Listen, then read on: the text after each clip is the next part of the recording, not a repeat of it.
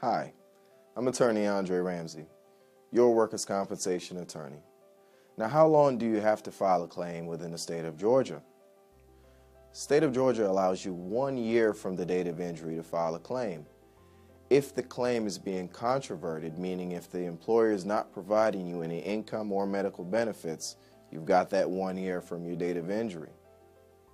Now, if the employer and insurance company is actually providing you medical benefits only, then you have 1 year from the last date of medical treatment in order to file a claim in the state of Georgia.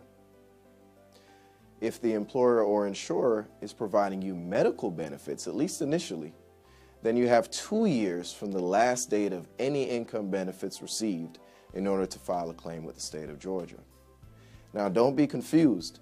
You can actually file a claim with your insurance company and not file a claim with the state of Georgia. Many injured workers believe simply because they file a claim with the insurance company, then that's it. That is not the final end-all be-all.